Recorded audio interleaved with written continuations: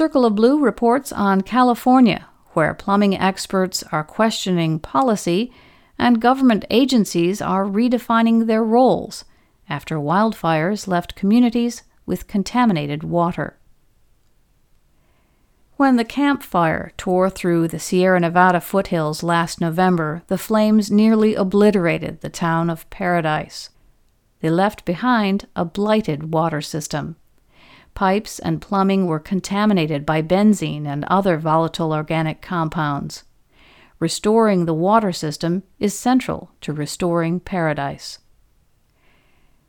The California State Water Resources Control Board's Division of Drinking Water recently published guidelines for testing the plumbing in buildings that survived the fire. State officials say they focused on cost and convenience for building owners while still protecting public health. The recommendations, however, are drawing criticism from academic researchers who say they're not enough.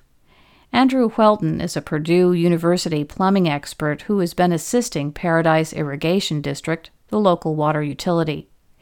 He said that the state's guidance falls short of what's needed to detect contaminants in homes and buildings. Whelton and colleagues from a number of universities submitted their own set of recommendations, addressing their concerns in a letter to the State Water Board.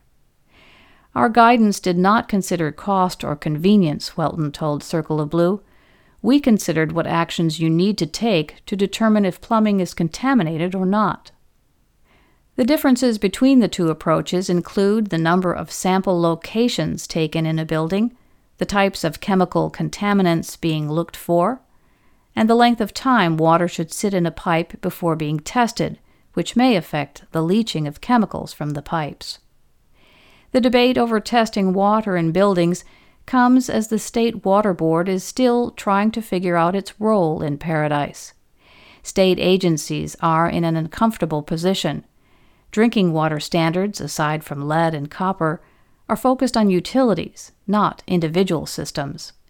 They are measured at the point where water from a treatment plant enters the distribution system. Paradise's fire-damaged pipes have blurred that regulatory distinction. The Paradise Irrigation District treatment plant was not damaged, and the water coming out of the plant meets all standards, including for benzene. Yet there is contamination. The problem is still being assessed, but is thought to be within the distribution system and within building plumbing itself. Pipes are made of a variety of materials that interact in different ways with chemicals. Contamination of this sort and at this scale is new terrain for regulators, and they are moving cautiously. Dan Newton is Deputy Director of California's Division of Drinking Water. He told Circle of Blue that the guidance his agency published was a response to the need for a new approach and a lack of direction at the local level. According to the state, the higher levels of testing recommended by the researchers is not warranted by the low level of contaminant risk.